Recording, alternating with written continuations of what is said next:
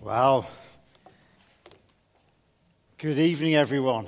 Good to see you. You know, this is a moment, isn't it, really? This is really the first time that I'm speaking as pastor, so it's all so very exciting. And I really don't like that idea of being induced, though. I was told that strange things happen up at this end of the country, but we'll have to leave that one.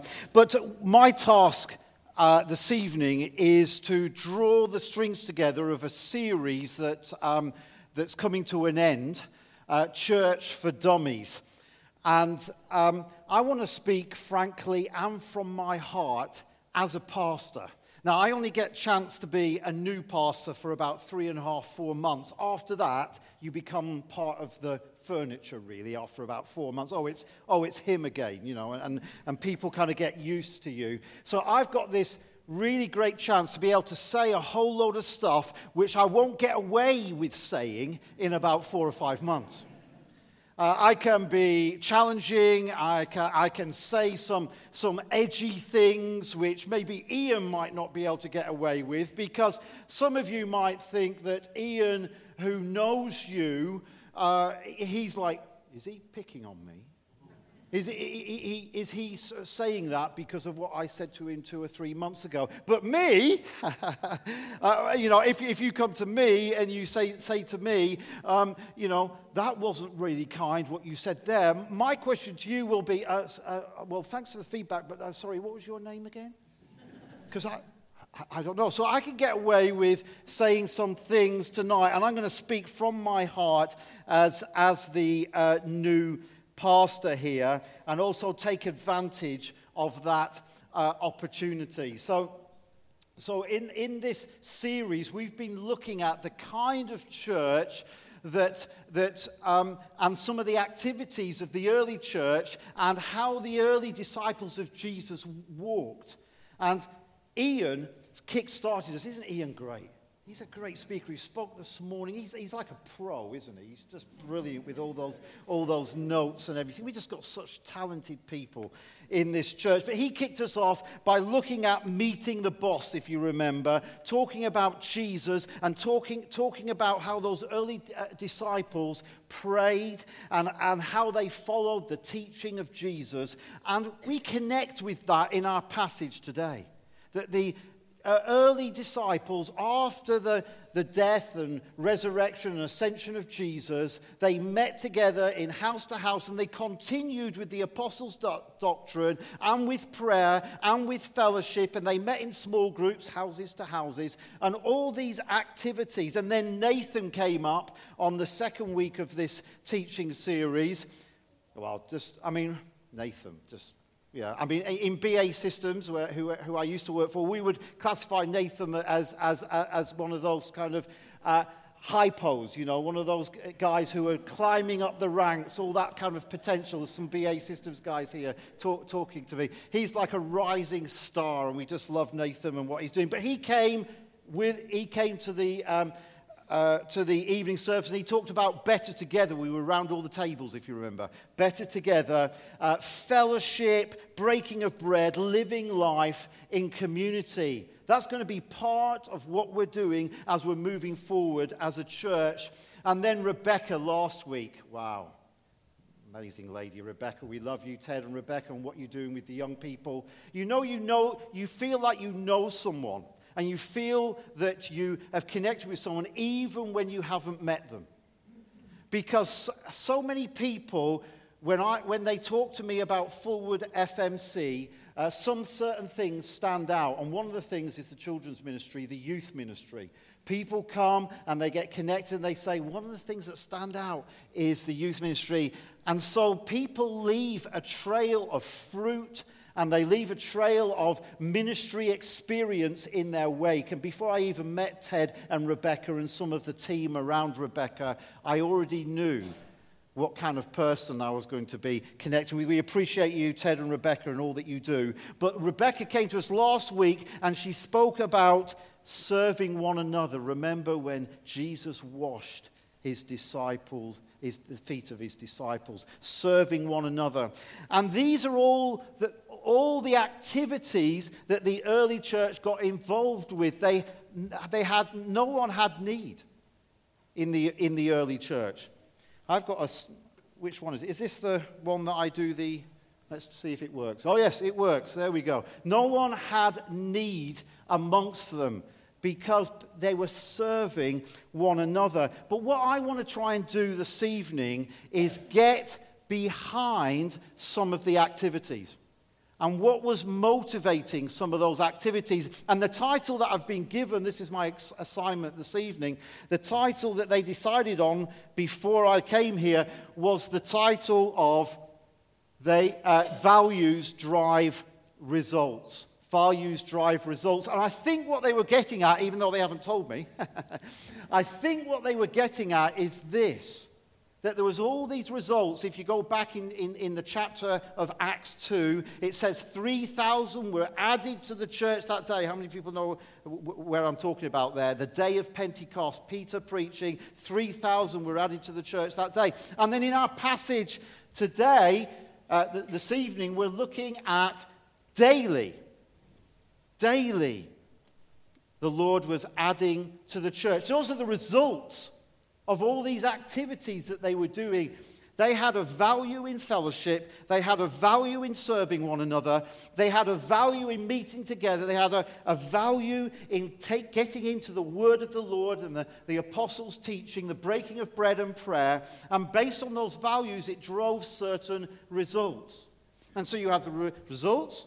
You have the activities, what they valued. But I want to go, what was driving the activities? And it's 3 words. The first 3 words that were ever spoken about the early church. What I believe to be 3 a secret hidden in the text. The first 3 words, but the 3 most powerful words that was part of the culture of the early church that was ever spoken. They're undynamic words. You don't want to be preaching in these words if you're going to try and get people excited. They're not the razzmatazz of miracles that's part of the context of what we're talking about here. They're probably overlooked, undervalued words, but I believe these 3 words are the source of power of the early church. And you can see them up in red there, and those 3 words are, they devoted themselves.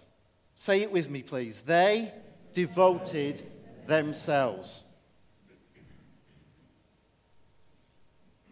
It's not something that you would probably get too excited about, but I believe there's a secret that's contained in here. It wasn't that in the early church, it wasn't that this devotion that came from them came from above. It wasn't that leaders were trying to excite them with great programs. It wasn't that they were being stimulated from their environment around them. Oh, it was strodo lights, it was worship, it was awesome, the teacher was great. Wasn't the teaching great? Wasn't the programs great? They weren't being stimulated from what was around them.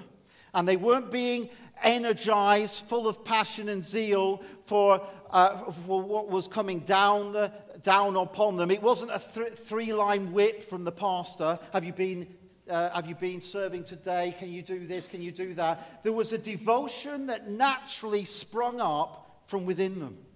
It was part of the DNA. It was part of the culture of what was being birthed.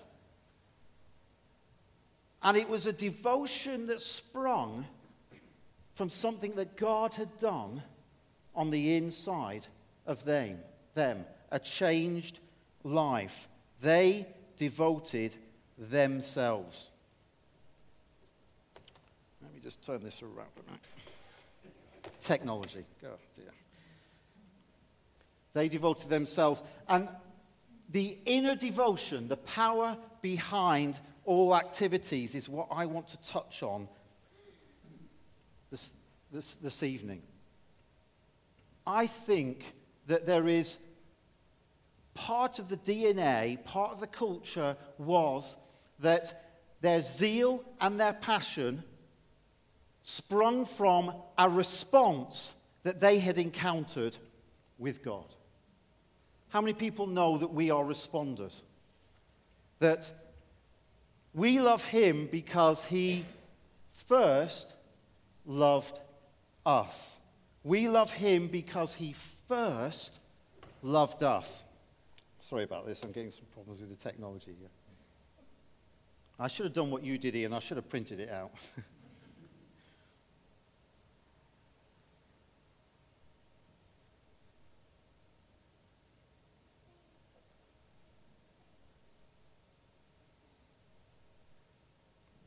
There was a pastor friend of mine who told me about a pastor that he had encountered. And he had been in ministry 20 years. And when he met this pastor, he hadn't seen him for such a long time. And when he met this pastor, he found him as a pub landlord. And he said to him, what's happened? And he says, I got so shattered. He says, what I found was he had a nervous breakdown. He had been on tranquilizers. And afterwards, he just said, I just had enough. And he said, I'd given up just trying to motivate people. I'd given up trying to coax people and persuade people. He says, every time I cast vision and tried to persuade people to get involved, they told me all the reasons why it wouldn't work. And he says, eventually I just gave up, and now I'm a pub landlord, and I love being a pub landlord. And my pastor friend says, what do you mean you love being a pastor? What is it that you like about them? And he says, well, my drinkers are devoted all by themselves. He says, I don't have to persuade them to come. I don't have to send them out 15 email reminders. He says, they're there before I open the door. And he says, I actually have to ring a bell to try and get rid of them at the end of the evening. They're devoted to fellowship, and they're devoted to coming and being part of it. And that spoke to my pastor friend, because he was saying something about his particular ministry in his particular context. We are responsible for the condition of our own heart, for the vitality, for the devotion that we have to God. I've really appreciated what the warmth and the hospitality that I've received. I just want to say thank you to all the people that have said to Sarah and to myself, welcome.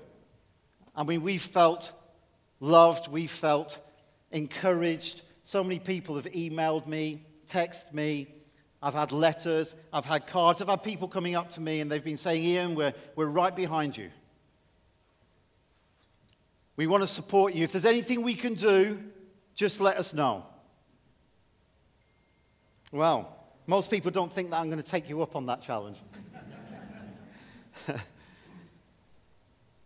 I'm going to tonight.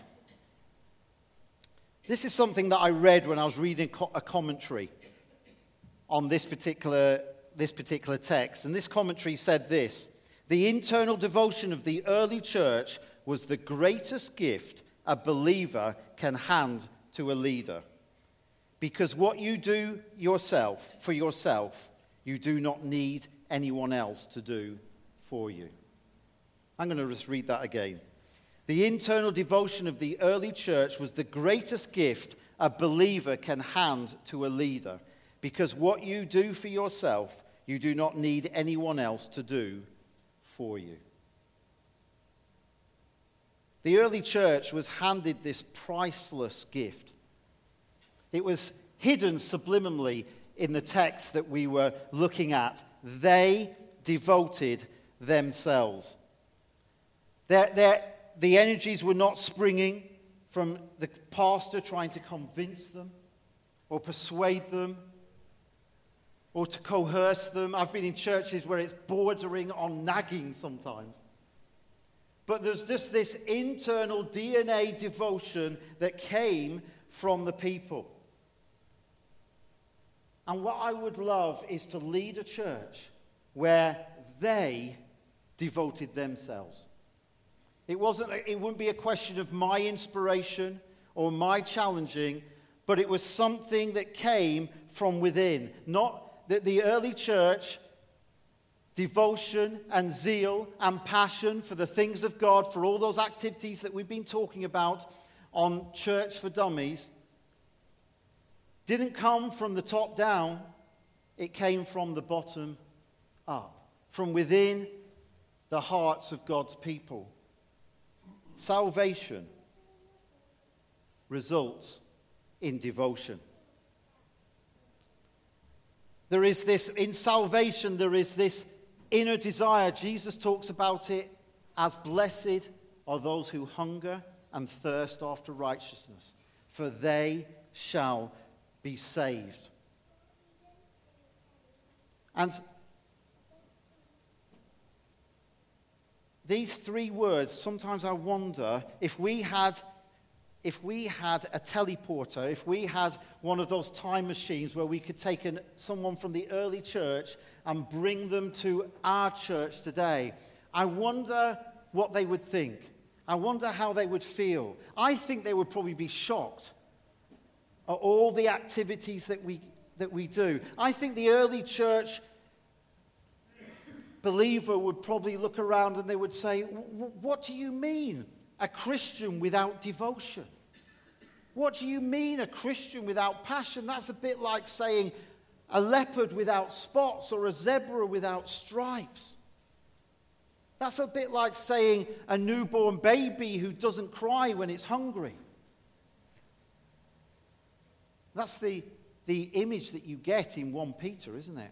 As newborn babes desiring the pure milk of God's word, that you grow thereby, it says.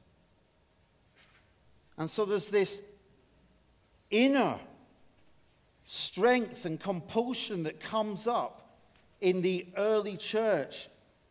And in some churches, I don't always see this. We need the strokes and we need the affirmations and we need the challenges because it doesn't come always naturally from within. Sarah and I have kind of talked about this quite a lot. Sarah wasn't born in a Christian home. She was born in non-Christian homes, and Sarah got saved at university. And she would take about 3 buses to get across London just to seek out another meeting. And she would go up to the door.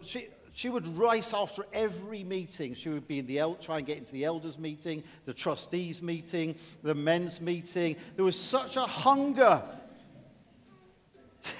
Such a hunger. She would go. She said to me she would pedal an hour just to get into a meeting. And when she would knock on the door and they would open the door and she would say, hi, I'm Sarah, and I just got saved a couple of months ago. And I understand that there's a meeting here. And they would say, it's not really a meeting for you. And what do you mean a meeting for me? How can this be not a meeting for me? There was such a hunger that would come. And yet, we sort of have spoken about the language that people would use. Language like this: now you're a Christian, you have to read your Bible. Now you're a Christian, you've got to give money. Now you're a Christian, you should be praying. It assumes that there will be a reluctance to pray, to give. And yet there was a passion there already. Instead of using language like, now you're a Christian, you're just going to want to consume your Bible. Let me give you some help in doing that. Now you're a Christian, you're going to want to pray, you're going to want to give. Let me show you ways in which you're able to do that. You're saved, and because you're saved, you're going to want to give.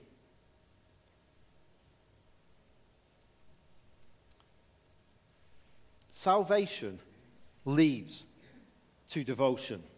What I've found as a pastor is this, is that I can't raise the dead. Only Jesus can do that. I can't mend the broken heart. Only Jesus can do that. What the job of a pastor is to facilitate an environment, to lead a community whereby those desires that are already on the inside of you can be fulfilled. The desire to understand God's word, the desire to pray, the desire to worship, the desire to join together in fellowship and small groups is already there on the inside of you. Because when you have a situation where you are chasing after people who are reluctant, when you have a situation where you are trying to motivate something which only God can birth and do in someone's life, then as a pastor you just get worn out. It leads to hernias and strokes and nervous breakdowns and all sorts of other things because you're trying to do something that only God can do in someone else's life. Because that they devoted themselves came naturally from a response of knowing that God loved them. It was birthed within them by the Spirit of God.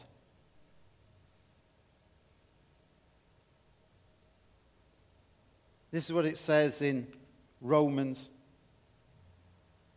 We all know that scripture in Romans chapter 12. And Paul says, in the light and in the light of God's mercy, how can we not present ourselves as a living sacrifice? Have you heard the language of Paul there? In the light of all this wonderful, great salvation that God has done for us, how can we not present ourselves as a living sacrifice, holy and available to God? And this is what I found is this.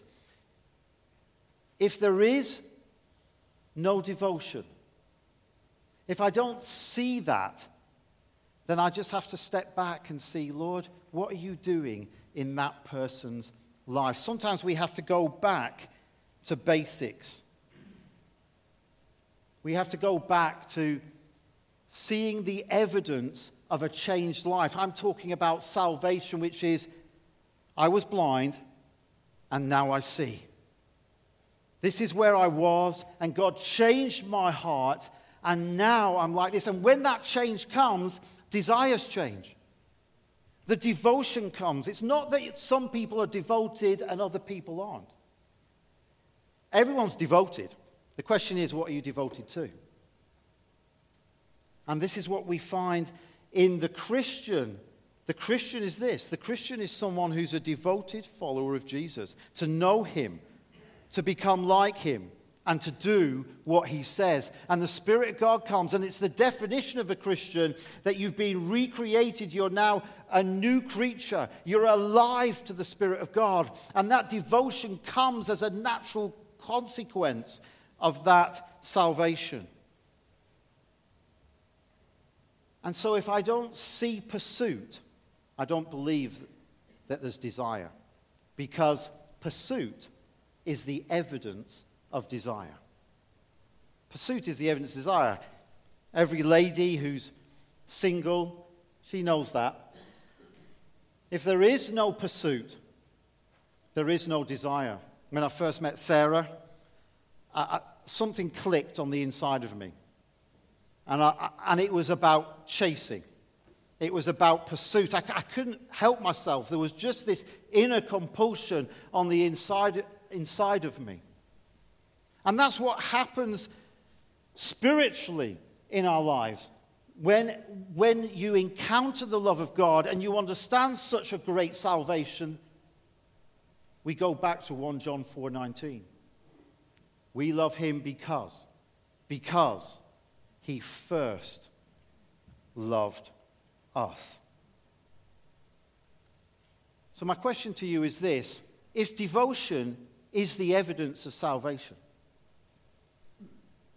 and you look at your own life And you say, do I have that craving on the inside of me to know him more? To serve? For worship? For prayer? And quite often in the culture we try and damp it down. Oh, they're just too heavenly minded, they're no earthly good. You get comments like that. Oh, they're just being too spiritual. And that's just damping down. But this was a culture that sprung naturally from encountering the love of God and a changed life on the inside. And these are my two questions for you. If you don't sense that there's that devotion, that internal spring of zeal and passion and life and energy that caused the early church to continually bring all those activities that we've spoken about in this series, and therefore the results that followed. Two questions. Number one, am I really saved? Because devotion is the consequence of salvation. Oh, Ian, what are you saying? That's a bit off. Are you actually challenging my salvation? I don't know. Remember, I don't know your name. We'll have to be introduced later. Yeah? But I can't know that, can I? I don't know, because we all know that you can be coming to church for years and years and years and never have an encounter with the Spirit of God. It's churchianity, but not Christianity, yeah? But if you do know that you're saved, and yet you still don't have that sense of devotion on the inside of you, that they devoted themselves, my second question to you is, have you left your first love? Remember the book of Revelation? That was the statement that Jesus made about one of the churches, isn't it? You are so good as a church. You've done so many great things, and you've fed the poor, etc., etc. But I have this one thing against you. You have left your first love. We're responders. That's what we are. We are wired to be responders. God proactively stepped in first and demonstrated his love towards us, changes our heart, and then we respond back to him with devotion and affection. To the degree that you have a revelation of the love of God, to that degree, you're going to be devoted and passionate with the energy of the early church. I just want us to take a moment, if the worship band can come back, please, and consider this most important aspect. I believe it's going to be part of the culture of the church, this church, moving forward, that we have an atmosphere, we have an energy, we have the zeal of the Holy Spirit, and we're known for being a people who are fully devoted to the apostles' doctrine, to fellowship, to meeting together, to prayer, to worship. Why? Because we've been dramatically changed by the love of God in salvation. Let's take a moment. We're going to ask the Spirit of God to come here this evening. And I want you to examine yourself. That's what it says, to see if there's any wicked way in me. Isn't it what it says in Isaiah?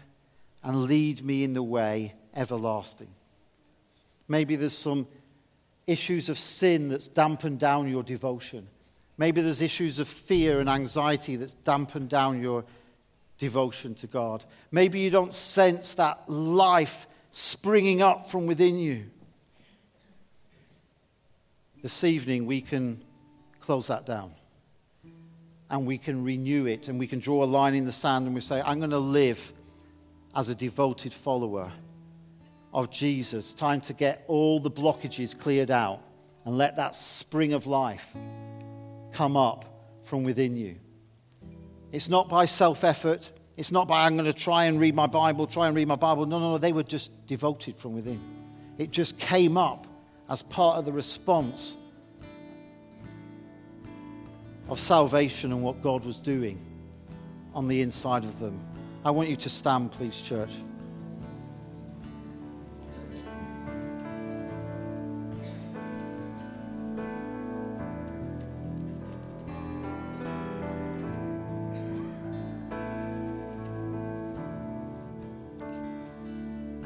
Heavenly Father,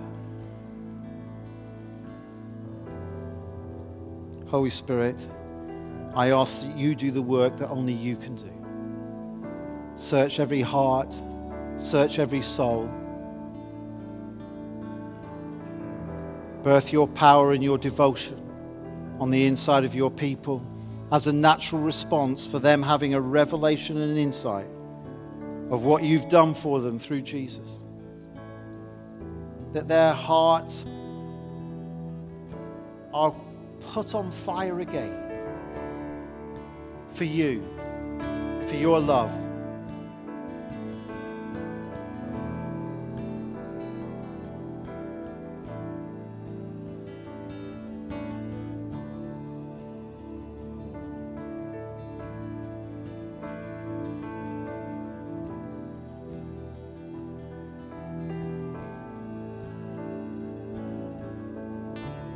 Maybe there's people here this evening that says, Ian, I haven't got that internal power and zeal in the way that I know I should. I want it to be spontaneous. I want it to come from within me. So much pain, so much difficulties have happened, so many fears and anxieties. And now my Christian faith is just apathetic and mundane, and I'm just going through the motions. Well, this evening, I'd like the opportunity to pray for you. We have a prayer team who will come and pray for you. And as we sing this next song, I want you to sing it as a devotion to God.